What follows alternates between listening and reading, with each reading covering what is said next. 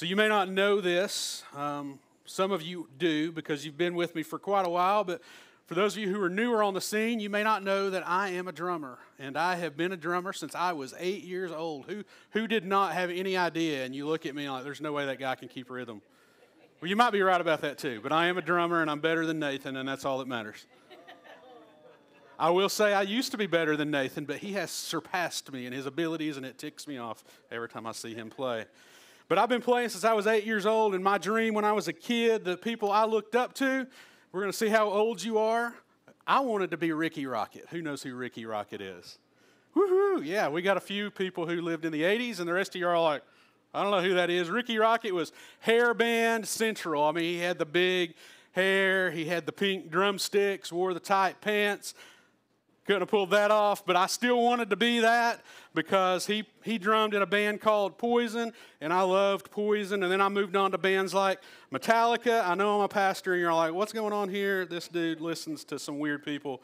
But no, that's what I liked when I was growing up. Still like them. I don't listen to them very often anymore, but still a fan.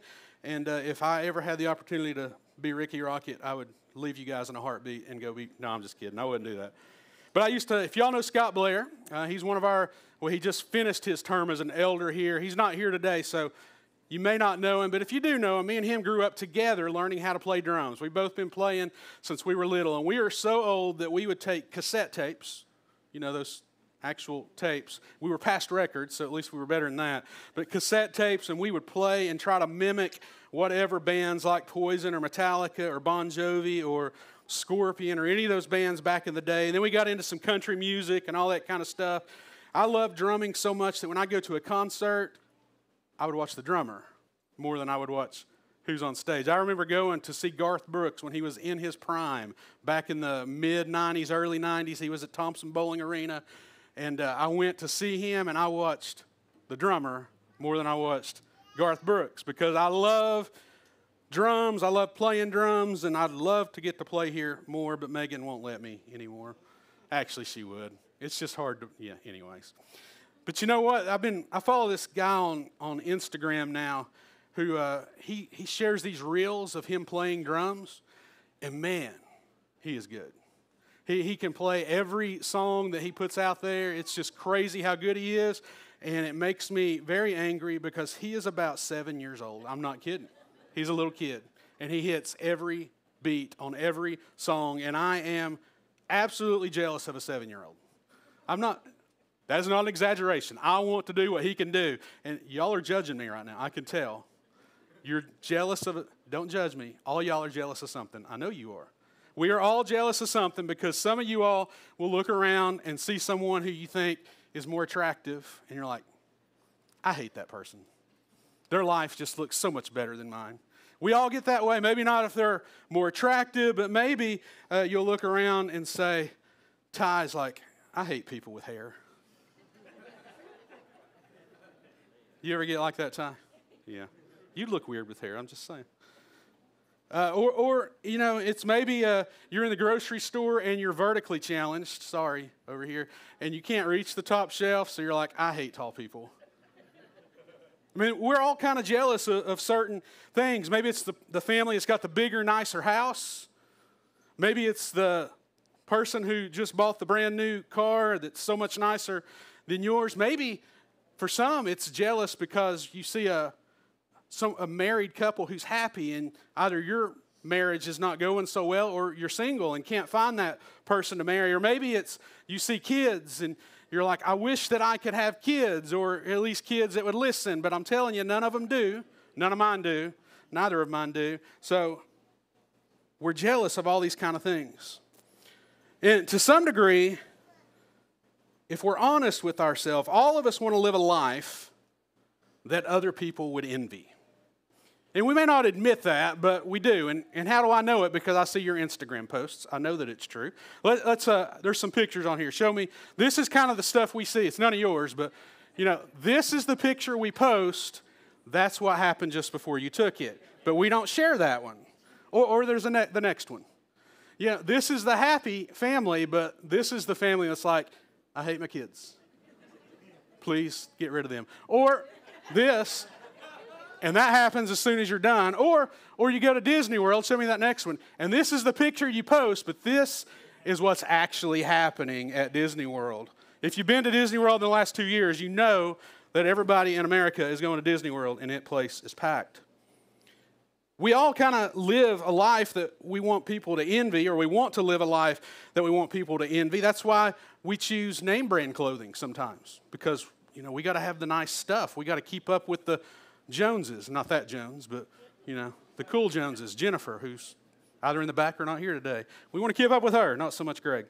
That's why we do all these kind of things, because in reality, there's something inside of all of us that we want the glory. We all want to receive that recognition, that greatness, that distinction or honor, or we want some admiration, or we want praise. And maybe you're kind of an introvert and you're like, that's not me, but it probably is to an extent. Matt Chandler would compare that. He says people who are like that, which is all people, he says, he calls them glory thieves. Because we end up stealing from God what is God's and try to place that attention back on to us. Paul David Tripp, who's a writer, a pastor, he writes this concerning that. He says, because in our sin we have wandering hearts, life is a glory war. We are fighting for glory. We want the honor. Or if we don't want it, we misplace it. And we don't place it on the only one worthy of that glory and that honor. We are stealing it from God in the process. And this is why so many Christians become self-righteous, who become so legalistic, and I can do it my way. I've got to do this. I've got to do that. I've got to accomplish this. That's why so many of us become self-righteous. That's why so many of us become prideful. And that's why so many people look at Christians and they reject the gospel because they're like, I don't want that. In Romans 11, this is the condition of the Israelites, of God's chosen people. That's what's going on here. This is why, as we've read through Romans, especially the last couple of chapters, we see Paul talk about how broken he is for his kinsmen, how he is just in weeping over them, just wants so bad for them to see the truth, because the Israelites have become self-righteous rather than being faithful to the God who has chosen them and who has called them. So if we desire, something within us desires to live a life that everybody else wants, but usually when we do that, we end up being glory thieves or in a glory war. The question to answer today is, how do you live the life everyone wants and still honor God? Is it even possible to do that? Most of us, we thought things would be different in life. If you look back 5 years ago, some of you over here, you can't go back 5 years. You were 13 years old. There's nothing going on when you're 13 years old except for boys. Some of us look back 5 years or maybe 10 years or maybe 20 years, and we look and we had different expectations of where life was going to take us. And you're like, how did this happen to me? You thought finances were going to look very different for you. Or you thought that your career was going to be something totally different. For those of you over the age of 25, who's in the career you thought you were going to be when you were 18? 3 people, 4 people. 4 people out of this whole room are in the career that you thought you were going to be in when you were 18 years old. Maybe you had a different idea of what relationships were going to look like with a spouse, or maybe it's with a parent, or maybe it's with your children. The expectations haven't been met. Maybe your health condition is different than you thought it was going to be 10, 20 years ago. And you're dealing with something right now that you never saw coming. And even in our faith, we end up that way. We have different expectations in how we believe faith is going to play out for us and how the reality of faith plays out for us. And that is what's going on here with the Israelites. They have different expectations as being chosen by God. But rather than being driven by the fact that they are chosen, they are driven by the law. They are driven by self-righteousness. They're driven by all of these things other than the Lord. They're driven by the I must do this instead of God has already done this. As a result, as Paul writes this in Romans, they have rejected Jesus. God's chosen people reject His Son because it doesn't make sense to them in their idea of what faith should look like. Even Paul, he had different expectations.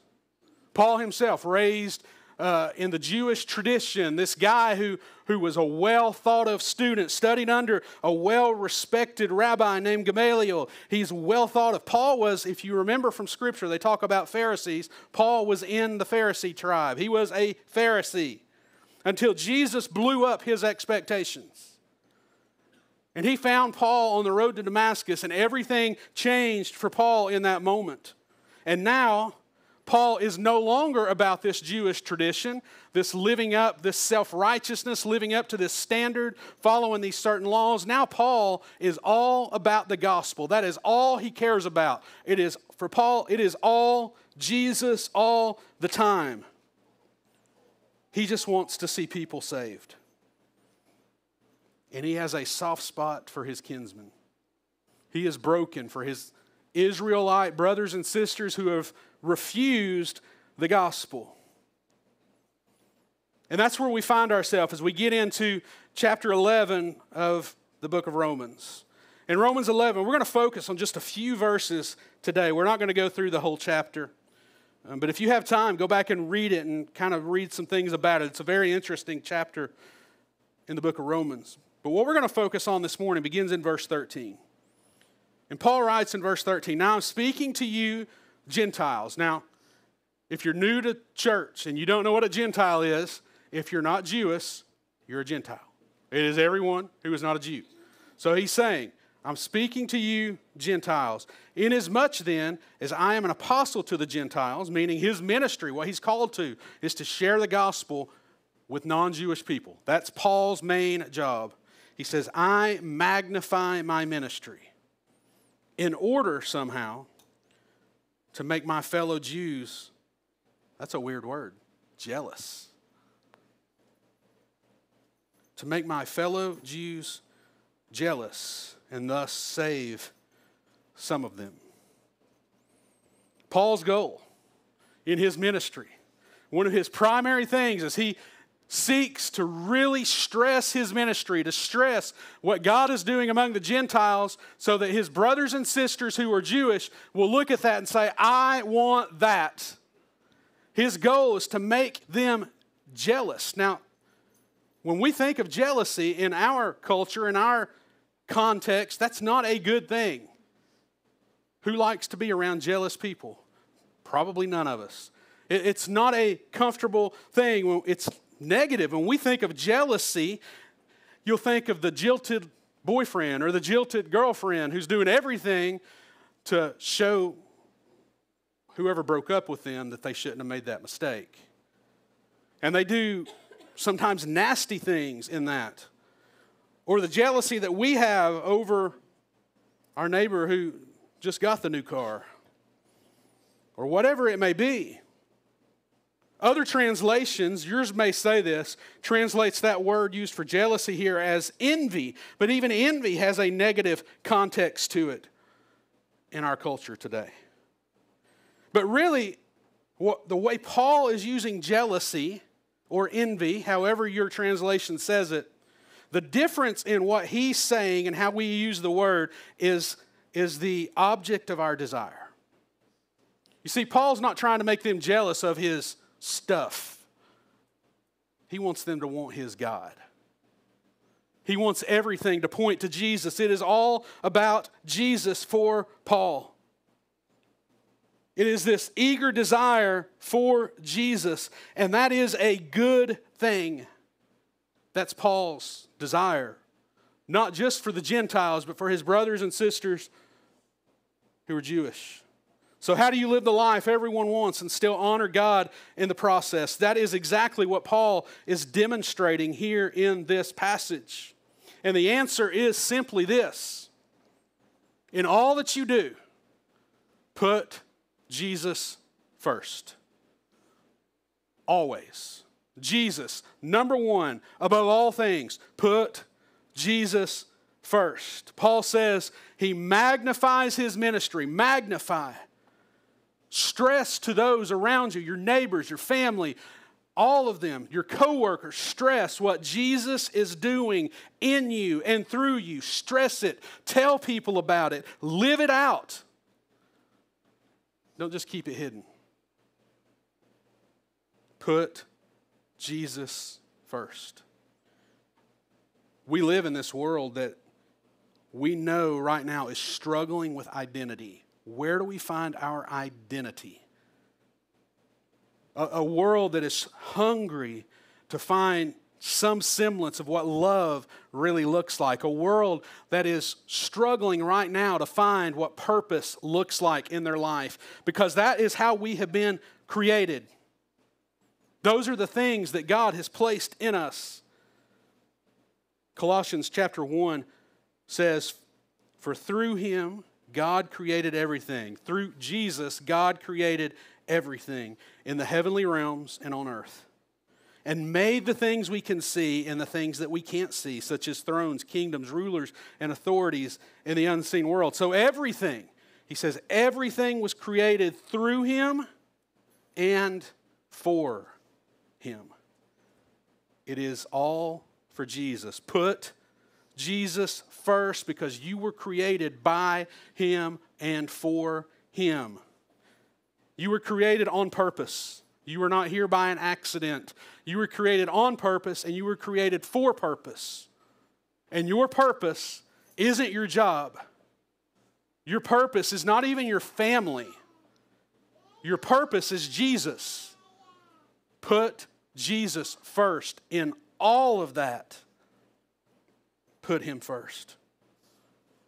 1 Peter 2:12 says to live such good lives among the pagans that though they accuse you of doing wrong, they may see your good deeds and glorify God. That is living your faith out in a way that even though non-believers will look at you, they may say you're nuts, they're still going to say they really believe it and there's something special about their faith. Make them jealous of your Jesus. That's what Paul, his goal is with his ministry. So we put Jesus first. And my question for you this morning is, does your life answer this question? Why should I choose Jesus? When non-believers look at you and they know that maybe you claim Jesus, does your life answer the question why that's good for them? Does your life make them want to follow Jesus? Does your words and your attitude and the way that you treat other people make them desire your Savior? Or does it make them turn away and say, I don't see how that benefits me in the least? Put Jesus first. And when you put Jesus first, that answers the question of what's my identity. It gives you a strong sense of identity. When you actually put Jesus first, it answers the question of how do I experience real, genuine love? Because you have confidence in his love. When you put Jesus first, it gives you an unquenchable joy that is fulfilled in living out your purpose of serving him. When you put Jesus first, there's evidence of it. And that evidence is what we read in Galatians chapter 5. The fruit of the Spirit is love, joy, peace, patience, kindness, goodness, faithfulness, gentleness, self-control. The things that make Jesus attractive. Does your life do that? How do you live a life everyone wants and still honor God in the process? You put Jesus first. That's what Paul did. It was all about the gospel for Jesus. Put Jesus first. But Not everybody wants Jesus. You work with people who don't want Jesus. You probably have neighbors who don't want Jesus. You probably have family members who don't want Jesus. That's true. But you know what else is true? Everyone, even someone who would claim to be an atheist, everyone has an innate desire that needs to be filled by something, an innate desire to worship something, an innate desire to experience glory. You will worship something. You will show love and adoration to something. Every human being is created that way. Just look all across your television screens yesterday as people were going nuts for a bunch of teenagers and early 20-year-old men in tight pants trying to get a brown ball across to the other end of the field. Just look, if you're a Tennessee fan, like 70,000 people packing the stadium in Nashville just to cheer on these guys clad in orange. Church doesn't look like that, does it? So excited about that stuff, you're worshiping that. Now, don't take me wrong, I watched every second of the game yesterday, watched as much as I could of the Braves game last night. I am all about sports. I loved seeing Florida lose Thursday, too, for you Florida fans in the room. There's one back there who is now converted to Jesus, and he is wearing a Tennessee shirt today. Praise the Lord, we'll baptize you next week. You were wearing a Gator shirt 2 weeks ago. We will worship something. Some worship celebrities. You know, some think it's really just like the greatest thing ever to meet a celebrity. And it is pretty cool. But some people, that's what they live for. They worship celebrities. But you know what? Sometimes it hits a lot closer to home. Some of us worship our families. And we put our families above everything, including God. And it becomes an idol for us. Some, it's finances. We worship money because we like nice things and we want to buy more stuff. It's when we talk about this, it is anything other than God that we worship, because all of us will worship something, and every time, if it's not God, it leads to emptiness and a hopelessness, because we can never be fulfilled. There is never enough. I mean, just look at sports. The Braves won a World Series 2 years ago. If they don't win it this year, I'm going to be angry because they're the best team in baseball. That's no amen for that? Amen. On the flip side, if Georgia wins another national championship, Havila will not be allowed in this church again. By the way, Havila, I told Bo this morning, I told my barber the other day that I hate you for 3 months now. I'm sorry. I still love you, but we're not friends. Okay. Strongly dislike you till December. How's that? We can still talk, but, don't wear any Georgia stuff around. We worship things that are not God, and they do not fulfill us. But there is something attractive to others when we put Jesus first. Other people may have no desire to follow Jesus, but when you put him first, there is something attractive about that. It's how Jesus talks about being the salt and the light of the world, to bring light to this world, to make people hungry for Jesus and thirst for Jesus. There's something attractive about that. Maybe they don't understand, but that's the beauty of following Jesus. They don't have to understand. And that's what leads us to worship when we don't get it. But we see God as so big that he's taking care of all this stuff. And we come to this understanding that I may not understand something in Scripture or how God is working, but I trust that he really is who he says he is. And I have faith in that. And when you really do that, it brings you to this place where you have to worship him because you realize he is such a great and awesome God. Paul closes this section out. It's really a song of praise. Maybe you could call it a hymn. Paul, as he's gone through explaining all of this about the gospel, things we don't understand. We talked about for the last couple of weeks, how God chooses, yet you have to choose. All these things that Paul has talked about that we know God is sovereign in, and even Paul apparently doesn't understand. And he breaks out in just spontaneous worship. And down in verse 33, he says, "Oh, the depth of the riches and wisdom and knowledge of God. How unsearchable are his judgments, how inscrutable are his ways. For who has known the mind of the Lord, or who has been his counselor, or who has given a gift to him that he might be repaid? For from him and through him and to him are all things. To him alone be glory forever. Amen." Listen, deep down,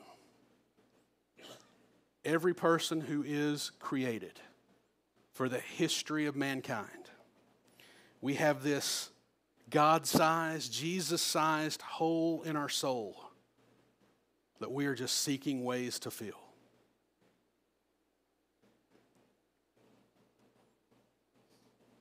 Does your life drive people to desire Jesus to fill that void?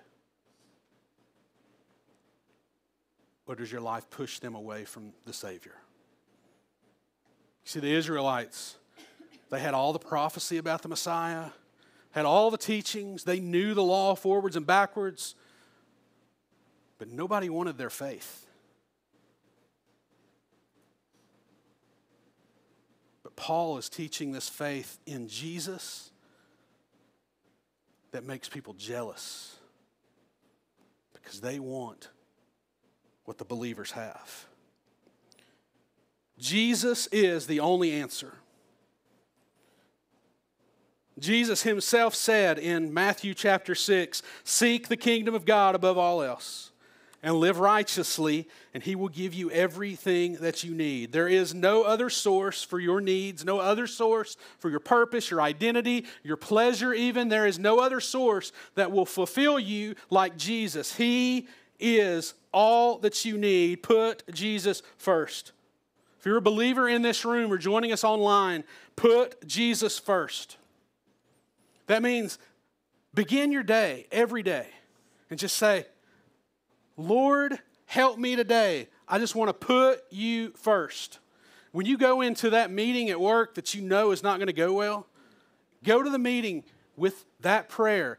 "Lord, help me to put you first." When you're going to your class and you know that test, you're probably going to fail it because you hadn't studied at all for it, even picked up the book. Or in the case of Adriana, even went to class. Although she probably does. She's a good one. When you go in and you know that it's going to be a tough one, or you hate your teacher or whatever it is, put Jesus first. Ask the Lord to help you. Put him first. When you have that decision you got to make, do you put Jesus first in the decision or your preferences? Maybe you're in this room and you need an identity. You have no idea what life is about. Jesus is the answer to your identity. Maybe you are seeking purpose. Jesus gives you purpose. Maybe you need to experience genuine love. Jesus is the source of true, genuine love. Maybe you are hopeless. Jesus is full of hope. Maybe you are just burdened with shame from your life. However you've lived your life, Jesus says there's no shame in him. Come to him. Maybe you can't forgive yourself. Jesus will forgive you for anything. Even when you can't forgive yourself or your loved ones look at you and say you're hopeless, Jesus says you are not. There is hope in him. There's no shame in him. There's forgiveness in him. There's purpose. There's love. There's identity. It's only in Jesus. The answer in life that we've always been looking for. The answer in life that this world so desperately needs is only Jesus. Nothing else will fill the void. Does your life make people jealous of Jesus? Does your life make them hunger to have what you have? And I'm not saying a perfect life, because that's really the beauty of it. Can someone look at you in the valley of life when things are going terrible and say, how are they surviving this? And your answer is Jesus. Does your life point to the Savior? The answer to the life you always wanted is Jesus. So put Jesus first. It's really that simple. I don't know. I'm not going to say it's easy. There are days where I don't put Jesus first, more than I would like to admit. But man, on those days when I do, life is so much sweeter and even more bearable than those days when I don't. Maybe my children get on my nerves a little bit less on those days. Maybe the truck I'm driving that, is only half painted because it's so old and makes weird noises when it starts. Maybe I'm just satisfied in that a little bit more on those days when I put Jesus first. Put Jesus first. That's the message that I believe Paul has for us in that passage today. Does your life make others jealous because you're putting him first? Because he is. He is that example in that passage for us to follow. And if you've never done that, you can do that today. If you'd bow your heads as we close this morning. If you are in that stage where you realize you've never put Jesus first, you can this morning.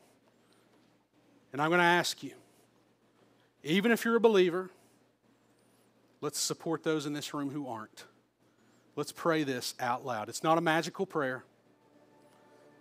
It is a prayer of commitment. It is a prayer of faith. If you believe the words you are saying, then this is evidence you are putting Jesus first. So pray, all of us in this room, those who are willing anyways, pray out loud. Father in heaven, I love you. I'm broken, and I need hope. And I believe Jesus is the source.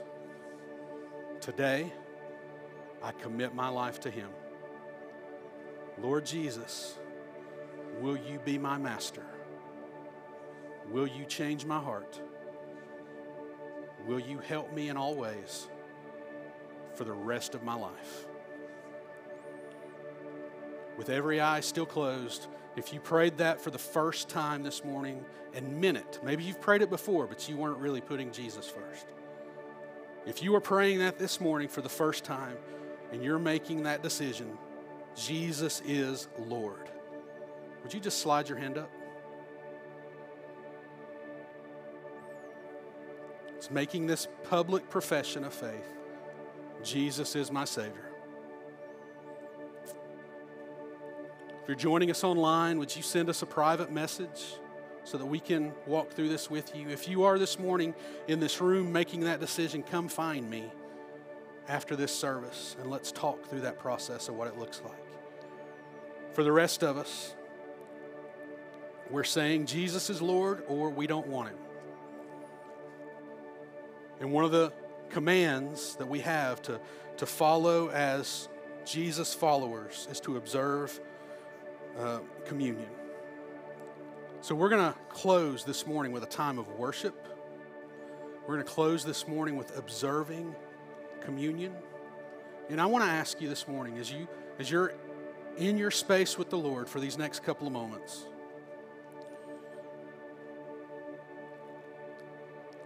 if you are in a place right now where you know you're not a Christian, do not take of communion today.